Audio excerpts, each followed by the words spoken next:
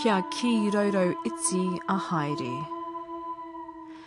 Please fill the traveller's tiny food basket.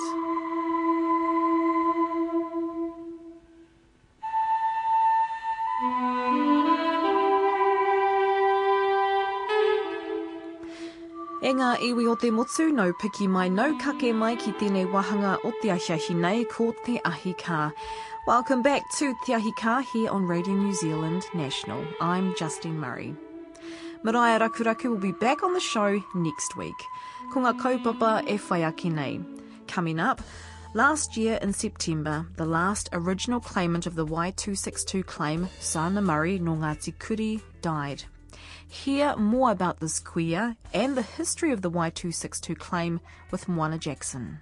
I think one of the important things that's often not known about the Y262 claim, which trips off people's tongues very easily because it was so long-lasting and became so important, is the fact that the original claimants were really very brave and visionary people.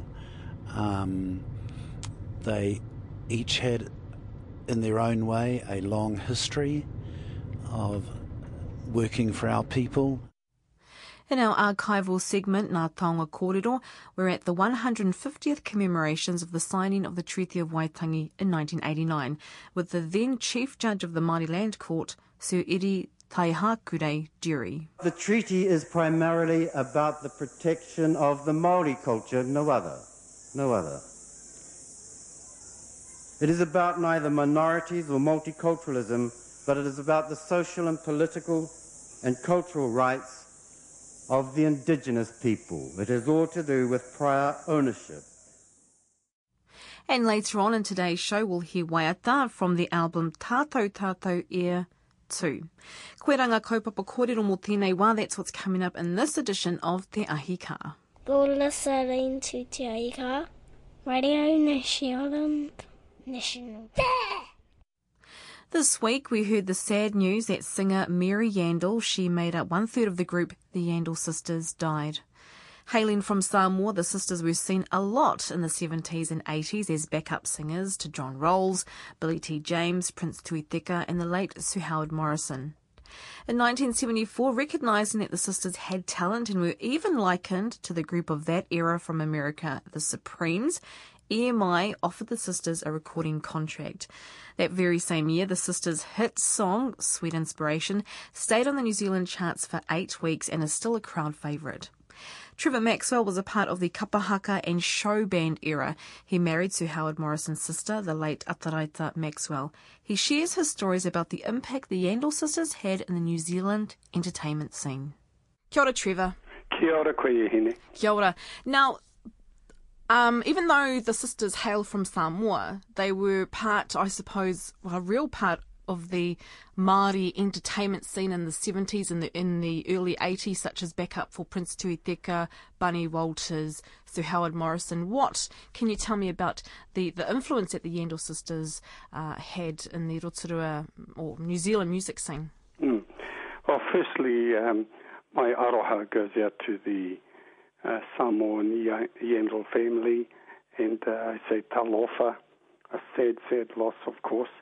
I was fortunate to get to know Mary and her sisters through their connection with backing Sir Howard Morrison on many occasions, and of course we were the whānau Kapahaka cultural group that backed Howard on tours, on shows, various things. And young Temuera was my nephew was a little boy growing up, him and young Howie Jr.,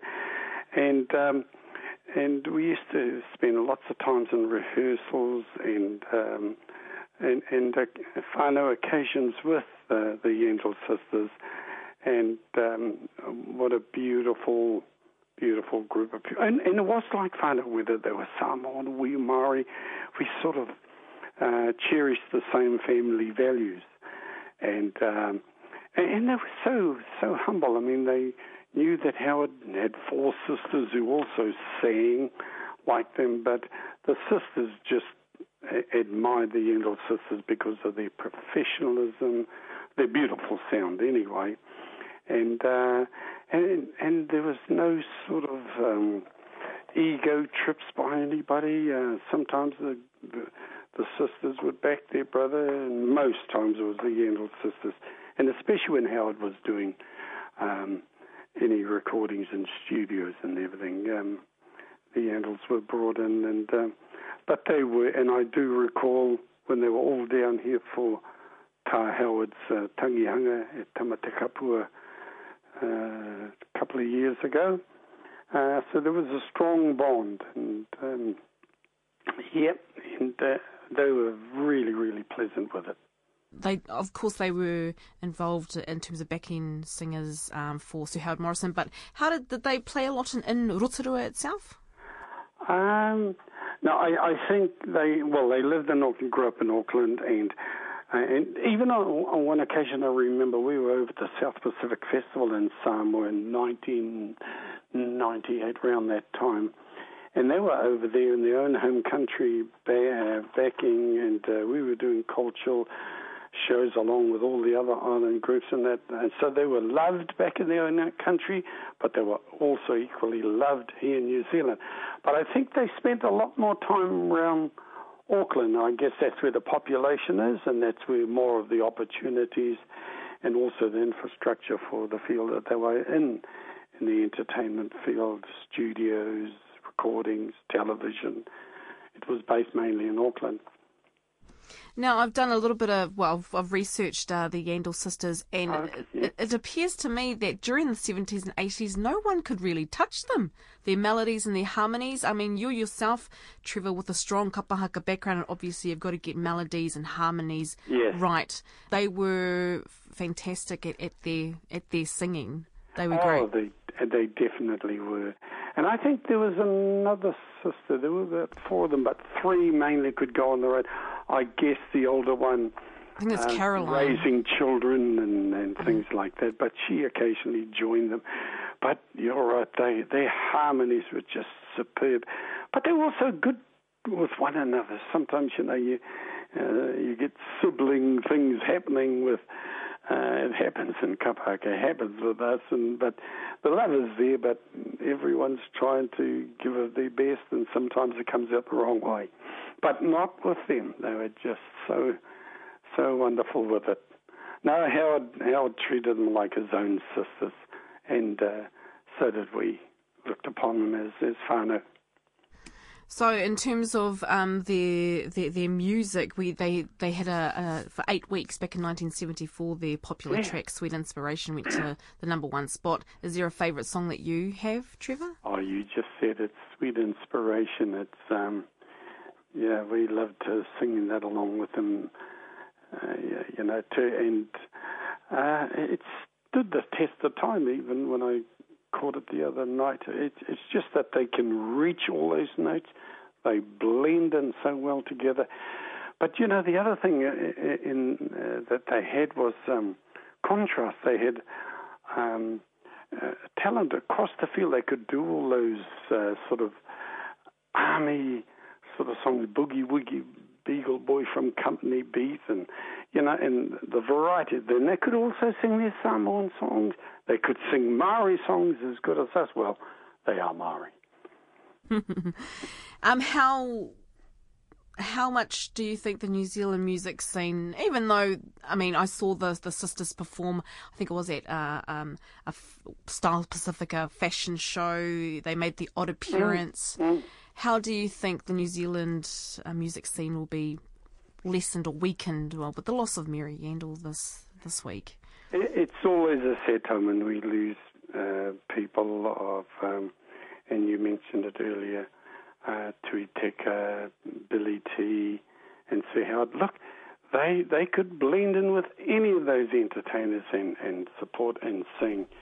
And a variety in many, many ways. And they worked hard on their rehearsals too to ensure that they got the right ambience for the audience, whether it was live or whether it was a TV show. But they whilst they might have backed a lot of people, and they also had a show in their own right that was, enjoyed by all going along to see them. Kei tu atu ki tērā, Trevor Maxwell. Thank you so much for your time. Thank you. Kia ora. Talofa. Kei te whakarongo mai rā ki te Ahi Kaa. Tomorrow it's Waitangi Day and will mark the 172nd year since the signing of the treaty. This year will see the continuation of negotiations between Māori and the Crown to their treaty claims, and one such iwi is Ngati Kahungunu, who last year organised a number of wānanga for its uri, or descendants, held in the Wairarapa, Papawai Marae in Greytown. Informing its people about the Y262 claim was the kaupapa of the day. Y262 is also known as the Flora and Fauna claim and was lodged by Sana Murray of Ngati Kuri, Hema Witana of Te Rarawa, Te Witi McMath of Ngati Wai, Tama Puata of Ngati Porou, Kataraina Rime of Ngati Kahungunu, and John Hippolyte of Ngati Koata. The claim was lodged in October of 1991 and raised issues and concerns about mātauranga Māori, or traditional knowledge, and culture in government policies and practices. That was the main gist of the Y262 claim. Moana Jackson provided a bit more detail when I attended one of the Y262 wānanga in Greytown, Wairarapa. E rua aku maunga, e te taho taku pāpā ko hikurangi te maunga, ko Waiaputaua ko Ngati Protiwi. I te taho taku whaia ko Kahurana ki te maunga, ko Ngati Pōporo te hapu, ko Ngati Kahungunu tiwi. Kia ora Moana. I was thinking about the kōrero that you delivered, the Y262 kōrero about that particular claim, and I was thinking if the Y262 could be the name of a movie, its superstars would be the original claimants. I think one of the important things that's often not known about the Y262 claim, which trips off people's tongues very easily because it was so long-lasting and became so important, is the fact that the original claimants were really very brave and visionary people. They each had, in their own way, a long history of working for our people in issues ranging from helping organise the Māori Land March in 1972 to attempts to protect our land, to fight in the early days to ensure the treaty was being acknowledged and so on. And so they had a long history of commitment to our people, and when they saw a need to seek some protection for our taonga and the knowledge involved in mātauranga Māori and so on, and they came together to lay what became Y262, they showed their visionary status really, because that claim was the first which involved more than one iwi, because they were 6 people from 6 different iwi, and they were claiming not just a particular piece of land in one area or a river in one area, but rather they were claiming protection and the right to look after everything to do with our knowledge, our understanding of the world, and so on. And for me, those original claimants, Sana Murray, Del Wihungi, Witi McMath, John Hippolyte and Tama Puata, are really heroic people, because they were brave enough to see that this claim had to be heard. It had to be heard across iwi, because the issues it wanted to address affected all of our people, and brave because they knew that they were going to be challenging at a very fundamental level really some of the authority that the Crown has claimed in regard to our knowledge, our treasures, the trees in our forests and so on. So I have not just very warm memories, but very high regard for those people.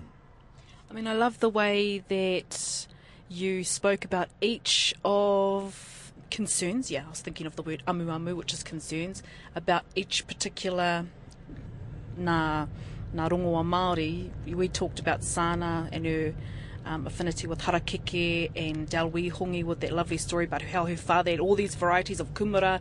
One of the interesting and I think inspiring things about the claimants was that they came to the same point of deciding to lay the claim because of their shared friendship really, but also because they each had quite specific interests and concerns. So Sana Murray was not only a poet, a writer, what some people would call an activist. She was also a weaver and was really knowledgeable about harakeke, but was concerned that the Department of Conservation, for example, was just blocking off large areas of land, so access was made more difficult to harakeke. She was worried about the fate of the pupu harakeke, the little snail that lives in certain species of flax, because that was the kaitiaki for her people. And at the time, some species of flax were endangered by a blight or disease. And so she began to think, what can we do to help protect the harakeke, and what can we do to ensure that we retain as Māori the right to access it, to use it, to look after it, and so on. Meanwhile, Del Hongi, who's also from Te Taitokerau, was a gardener, and she could remember as a child her whānau planting numerous species of kumara. But by the time she grew to adulthood, there only seemed to be one, and that was the one we all know with the bright purple skin and so on. And so she began to wonder, well, what's happened to all those other species? And she discovered that they had actually been sent to Japan.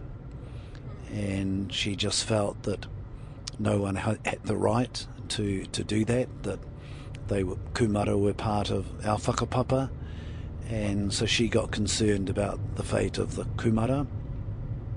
And the concerns of Del and Sana were also heightened at that time because the government had just passed the 1987 Plant Variety Rights Act, which allowed for the granting of plant variety rights, which are sort of like a patent over species of native trees. And they began to ask, well, how come the Crown thinks it can do that? Those trees belong to Tāne and a part of our whakapapa. So they came together with a couple of quite specific concerns. Then a friend of theirs who had been involved in a lot of the protest activity, John Hippolyte from Ngati Koata at the top of the South Island, was worried about the tuatara, because that was the kaitiaki of Ngati Koata. It was being endangered. Governments were taking the tuatara off D'Urville Island, and so he began to get really concerned about that. Witi McMath was from Ngati Wai, and Ngati Wai, as the name suggests, they're a coastal iwi, and he began to get really concerned about water, what was happening with pollution and so on. And then Tamapoata, who was an artist and a filmmaker, of course, was really concerned about our art, what was happening to the misuse of our moko, the misuse of haka, and so on. And so those sort of disparate ideas and concerns came together in the decision that perhaps we should lay a claim to seek authority and recognition again in relation to those things. The 1987 Plant Variety Rights Act officially gave permission for someone from Sweden or Japan, as you mentioned earlier, to patent a plant.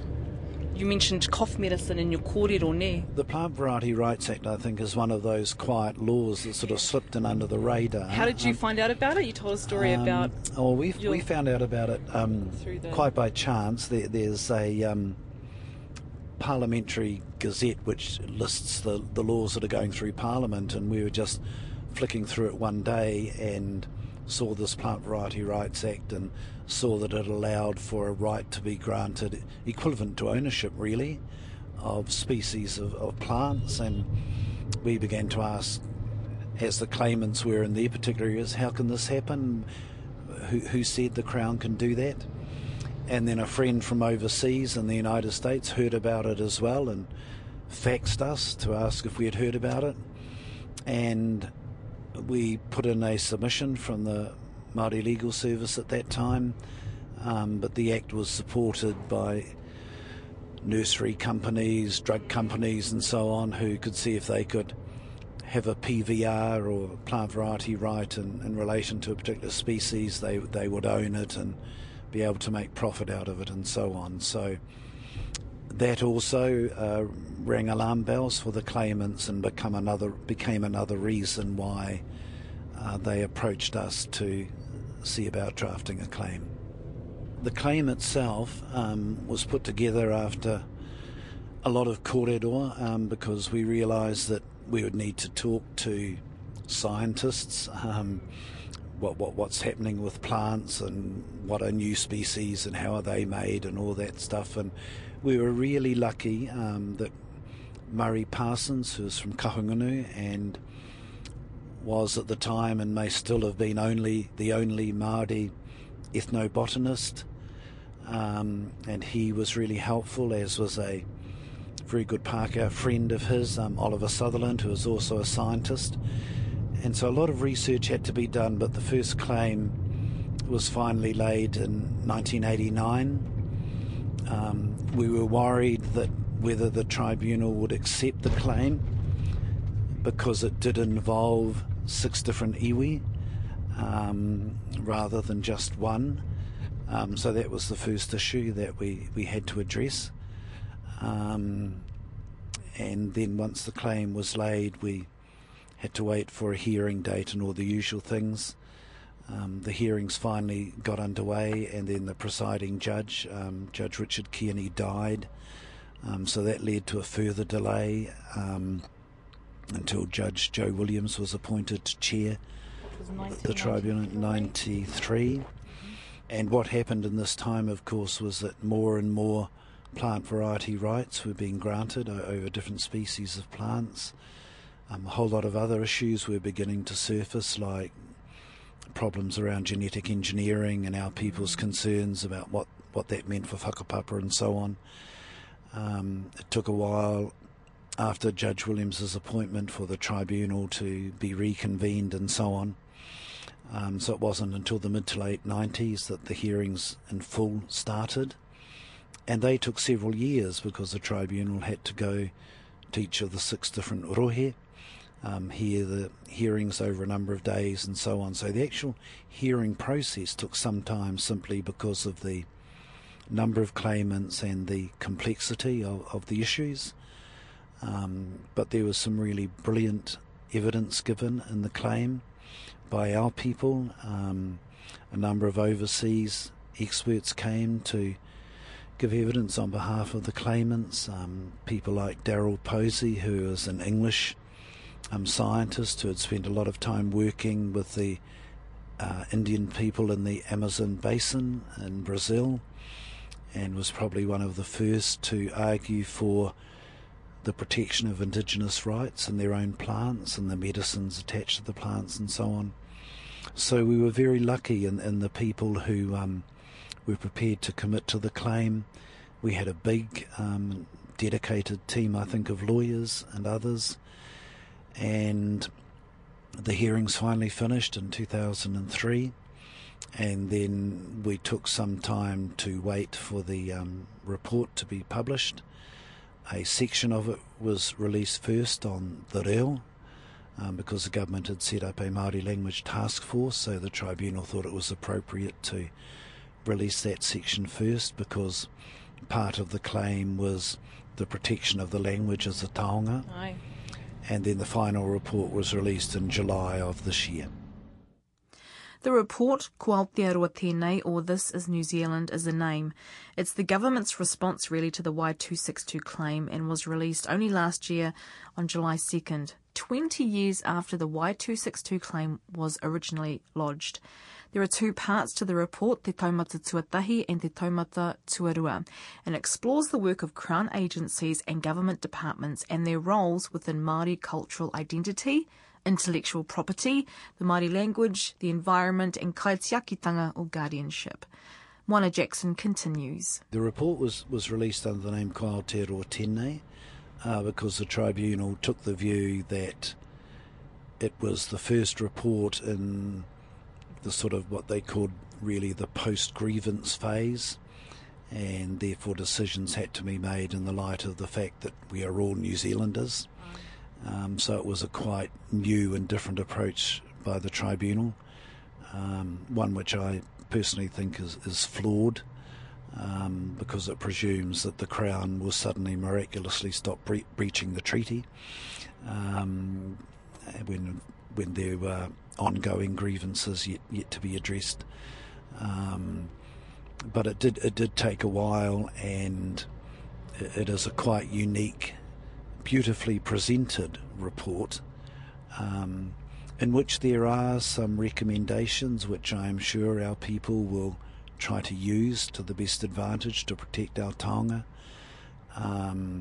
But the overall thrust of the report, I think, unfortunately, would have disappointed the claimants, because the great tragedy of the claim is that all of the claimants except Sana Murray had died by the time the report was published, and sadly Sana herself died 2 months after the report.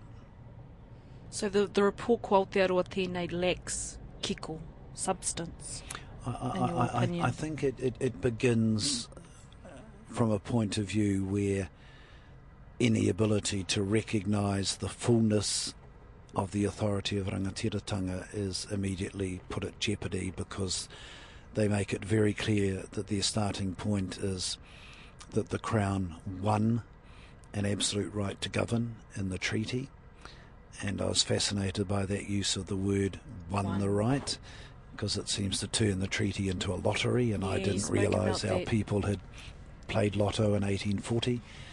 But once you start with the idea that the Crown won a right of absolute authority, then that necessarily implies that Māori must have lost something, and so all of the recommendations are predicated on a lesser status for whatever rights Māori might be deemed to have in relation to taonga, to flora and fauna, and so on. So Sana Murray and the rest of the claimants started this in 1987. July, the report Ko Aotearoa tenei was released. That was the recommendations by the Crown. How did Sana Murray, when she was with us, take the news of the report? Well, I think she was delighted that at last there was a report, and that the hard work of her friends really at last had come to some fruition. But I know that she was also deeply disappointed at the content of much of the report. One of her initial comments to me after the release was that we should reject this because it came, in her view, from such a position contrary to what they had originally claimed. And for her, one of the simple issues was that if one of the catalysts for the claim was the passage of the 1987 Plant Variety Rights Act, then at the very least there should have been a moratorium on the operation of the Act, a temporary stop put to the operation of the Act, so that there could perhaps be a new process put in place which more guaranteed the protection of our people's rights in relation to particularly, say, rongoa plants and so on. And we were hopeful that the tribunal would at least recommend that, but they chose not to. And what they recommended instead in that regard was that the Plant Variety Rights Office, which grants those Plant Variety Rights Act, should have a Māori advisory committee. And our people's experience, of course, shows that you can have a Māori advisory committee give advice, but then more often than not, that advice is ignored. So I think if one measures some of the key findings and certainly the starting point of the tribunal report against the original aspirations of the claimants, then I think one can only be sadly disappointed. In the wānanga this morning that you delivered, Moana, you spoke about that and you had it on the whiteboard, the statement that we just spoke about, the Crown won the absolute right. Under that you had the word rangatiratanga, under that you had kaitiakitanga, and then you had taonga, and the other word was taonga works. Is that your overall explanation of that report, Ko Aotearoa tenei, and how does that work? Well, if you begin a treaty analysis with the presumption that the Crown somehow has absolute authority, which is a consistent Crown view, of course, then even if you recognise a rangatiratanga, it is necessarily a lesser recognition. It is subject to the absolute authority. And so if you regard a rangatiratanga as somehow lesser than the authority that the Crown claims, then kaitiakitanga, which is an authority derived from rangatiratanga, is necessarily of lesser importance too. And so even when in some places in the report the Crown says that in some very limited cases Māori may have absolute kaitiakitanga, absolute right to protect a taonga, that is in the end still subject to the overriding authority of the Crown, and that is, I believe, inherently problematic. But once it had started from that point, if you like, every recommendation and every analysis the tribunal entered into is then framed within that superior-inferior dichotomy of authority. And so when it goes to look at taonga and what it called taonga works, and taonga works are those taonga which, if you like, are derived from a particular traditional taonga, but not necessarily the taonga itself, like, say, a new representation of an old moko pattern or something. And you say that Māori can have kaitiakitanga in relation to one taonga, but that authority is in turn limited by the Crown, then you restrict the ability of Māori to protect things. And when you split it up into a sort of new discrete category called taonga works, then I think you also inevitably limit both the ability of our people to guarantee the protection and sense of authority in relation to those things, and subordinate that to some sort of abstract representation of what a taonga can be, and I think that is inherently problematic as well. And just to give an explanation of that, you spoke today about the whare that we were in today at Papawai Marae. That's a taonga, but if you take a picture and you paint that whare, that is your definition of a taonga work. Well, one way I've tried to explain the difference, and it's an analogy, so it's not entirely accurate, but say a meeting house might be regarded as a taonga because it has been built from and grown, if you like, on the land to which the people belong. It's filled with the stories and traditions of those people, and so clearly it is something to be treasured. It is a taonga. But if that was to be used, say a picture of that marae was to be used in some other artistic representation, incorporated into something else, then that could potentially be classed as a taonga works. That is, it had become something different, so that the new form would dictate its status. and it may well be that the new form has nothing to do with our tikanga or our authority, which further renders it less able to be protected.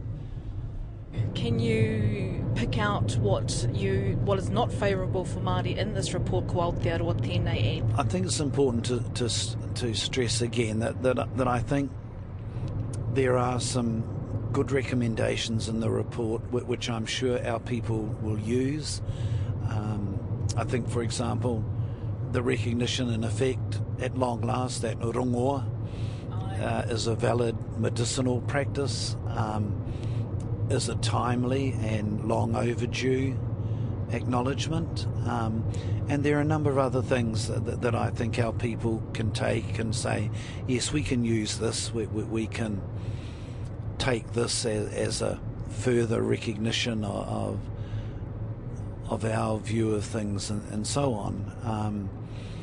But because the report in general is based on that notion of a overweening or overarching Crown authority, then it does necessarily limit whatever recommendations it could make.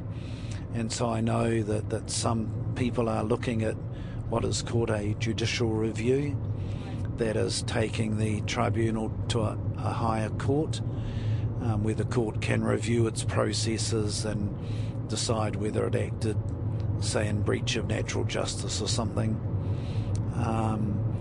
But other people are looking at other ways which might say, for example, well, we will use this and this recommendation and try to find a way to work with other agencies based on that, but we reject the basic starting point of the report that reduces rangatiratanga to that subordinate authority. So I think there will be different responses, and part of the reason Kahungunu is holding this series of wānanga is just so our people can first of all become familiar with the history of the claim, be familiar with what the claim report actually says, and then work out, as the other iwi claimants are doing, what the Kahungunu response will be.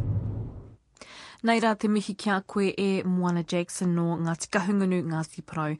To listen to his kōrero and back to today's show, head to our webpage radionz.co.nz/Te Ahi Kaa. That's TEAHIKAA. And if you look to the left column of the page, you'll also find our archive where you can listen to previous Te Ahi Kaa episodes. I'm Justine Murray and this is Te Ahi Kaa. Tomorrow, thousands are set to descend upon Waitangi grounds for the commemorations. In our next segment, we're back in 1989 at Waitangi grounds with the then Chief Judge of the Māori Land Court and Chairman of the Waitangi Tribunal, Sir Eddie Taihakurei Durie.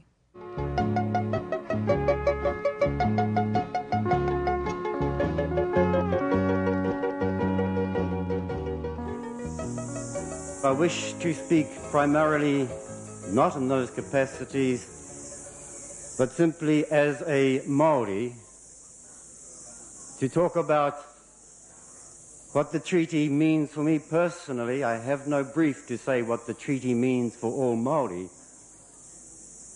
but what it means for me personally,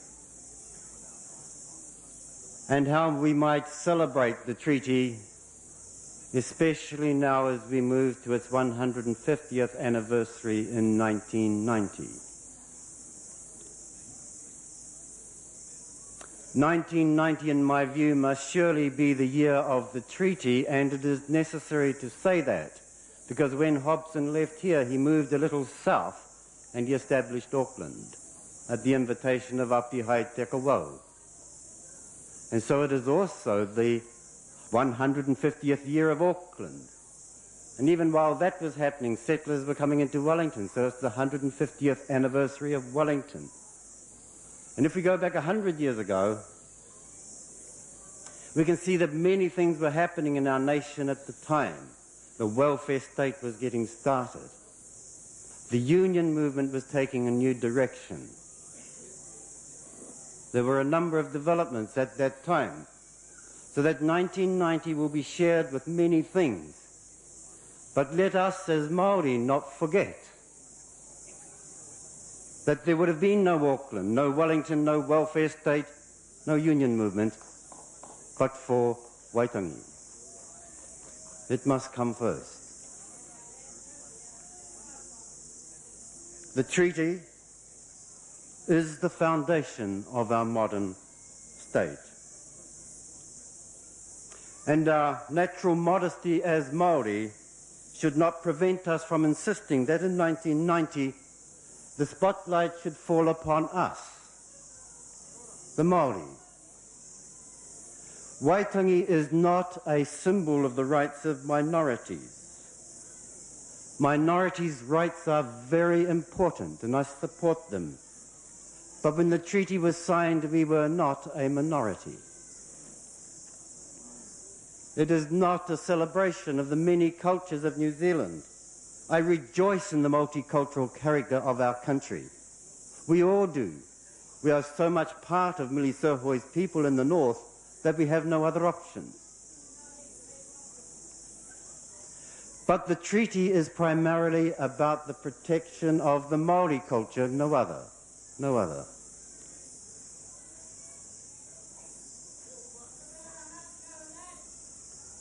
It is about neither minorities or multiculturalism, but it is about the social and political and cultural rights of the indigenous people. It has all to do with prior ownership.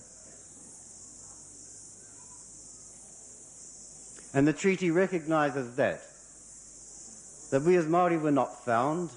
Abel Tasman or Captain Cook didn't find us. We were never aware that we were lost. We don't need to be found.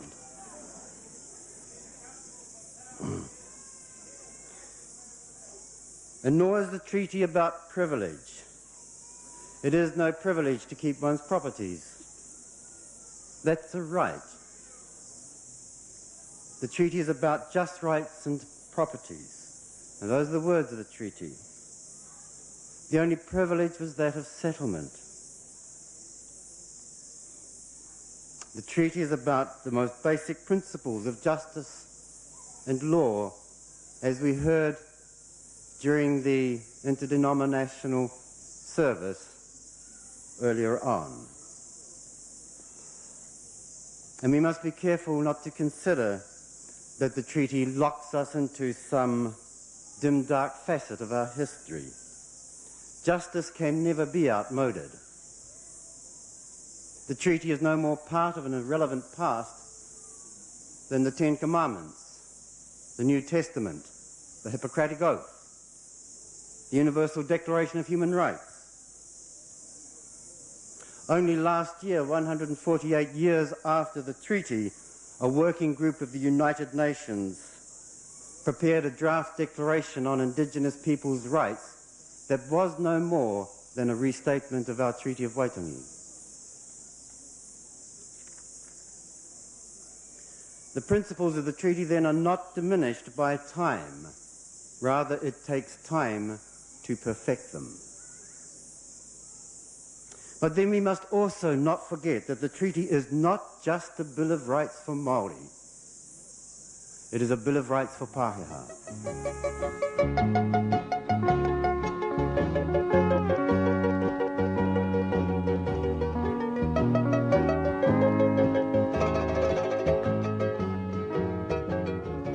An archival recording there of Sir Eddie Taihakurei Durie from 1989 at Waitangi Grounds, who was at the time Chief Judge of the Māori Land Court from 1980 to 1998 and the Chairman of the Waitangi Tribunal from 1980 to 2004.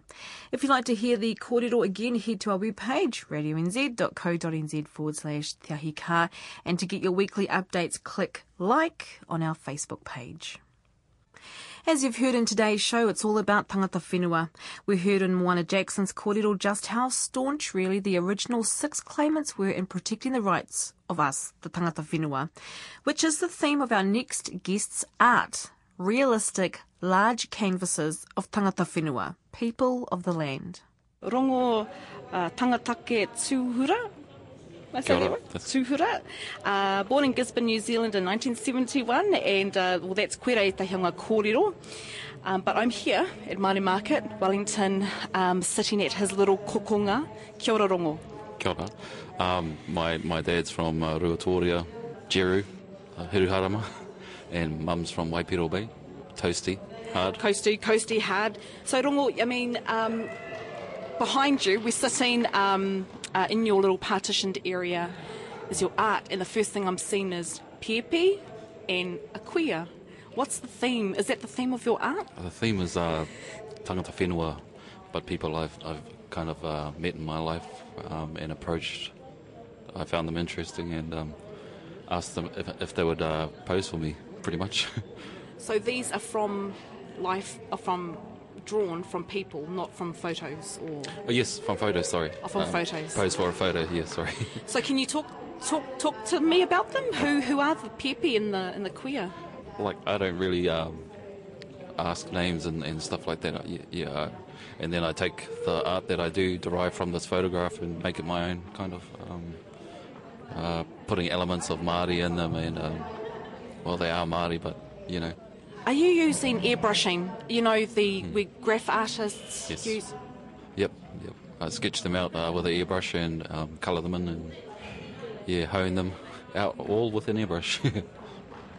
They are, I mean, the detail is amazing. How long have you been drawing, graphing?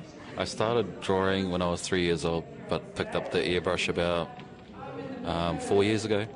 And kind of, because I've been drawing so long, I found the airbrush like from my experience with pencils and pens, just really similar. So it was the transition was quite smooth. Yeah, it took a week to pick up the airbrush. Yeah. Did you go to art school? My brothers went to art school when I was that age, and they brought home a lot of Da Vinci books, a lot of Renaissance art, like Michelangelo, Albrecht Dürer, stuff like that. And I was looking through that stuff at that age, and they had a chest at the bottom of the bed full of comics. Full of comics? Yeah. Comic books? Yeah. True, Marvel comic books? Yeah. And loved the stories in those, and like later on in life when I was 27, that transition as well. Same kind of stories of our tipuna heroes, you know. It was an easy transition as well because of that. Just love the stories of our people. They're mean. Yeah. You've told us how you do it, but how would you describe it? Yeah, because you've got some really detailed stuff, and then there's this beautiful, huge. Is it by a metre? How big are your? 4 feet by 4 feet. 4 feet by 4 feet. Yeah. And then it ranges. So I mean, how is it? Is there a common theme that you have running through your art? I would say tangata whenua, old people. Or, yeah. There's just that connection, something that we can all identify with, you know, the connection, yeah. That's how I would describe my work, about people. So in 2008, Rongo, you were a recent graduate of Te Toi o Ngā Rangi, Bachelor of Māori Visual Arts program, run by Toi Haukura, the very renowned Toi Haukura. What was that experience? So that was only 3 years ago. Yeah. Very recent. That was great. That's where I picked up airbrushing, so yeah, that was awesome. Did you work with Sandy? Was it Sandy Edsett? Oh, no, he wasn't there when I studied there. No. And in my last year, I think Derek had just come back from getting his masters. So okay. I dabbled in a little moko. I did my one and only tā moko. Yeah. And that wasn't for you. Oh, just a different feeling. You're used to that resistance on a table, drawing. Floating over skin is just uncanny, and the way they wince, yeah. You can feel their pain. Yeah. How do you think Māori Market helps our upcoming and established Māori artists? Oh, it's a great way to get out there, get out of your garage, and meet other artists, and meet people that you haven't seen for ages too, you know, and see how they're doing. Yeah, because I've met a few people that I went to Toiho with, and their work has come so far. Right. Yeah, it's really, really exciting to see. Yeah. Awesome. Choice. Rongo Tuhura, kia ora. Kia ora. That was from the recent Māori Market. We've posted up some links on our webpage right now. Go there to see some of Rongo's art. Te ātāhua huki o ngā whakāhua. They're pretty amazing. Aneira, Trevor Maxwell, who we heard at the start of the show with this week's Whakatauki.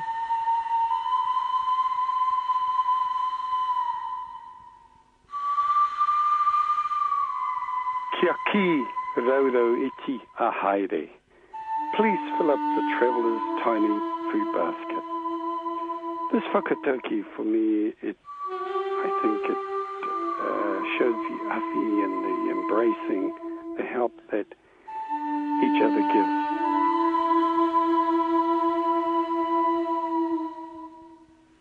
That's Te Ahi Kaa for another week. Now, if you're up early in the morning for Waitangi celebrations in your region, or even if you're travelling to Waitangi, travel safe. He mihi tēnei ki ngā kai kōrero I tēnei wiki. A tui tērā ki ngā kai rā wiki mihini ngā mihi. Hoki mai hei tērā rā tapu, mauri ora.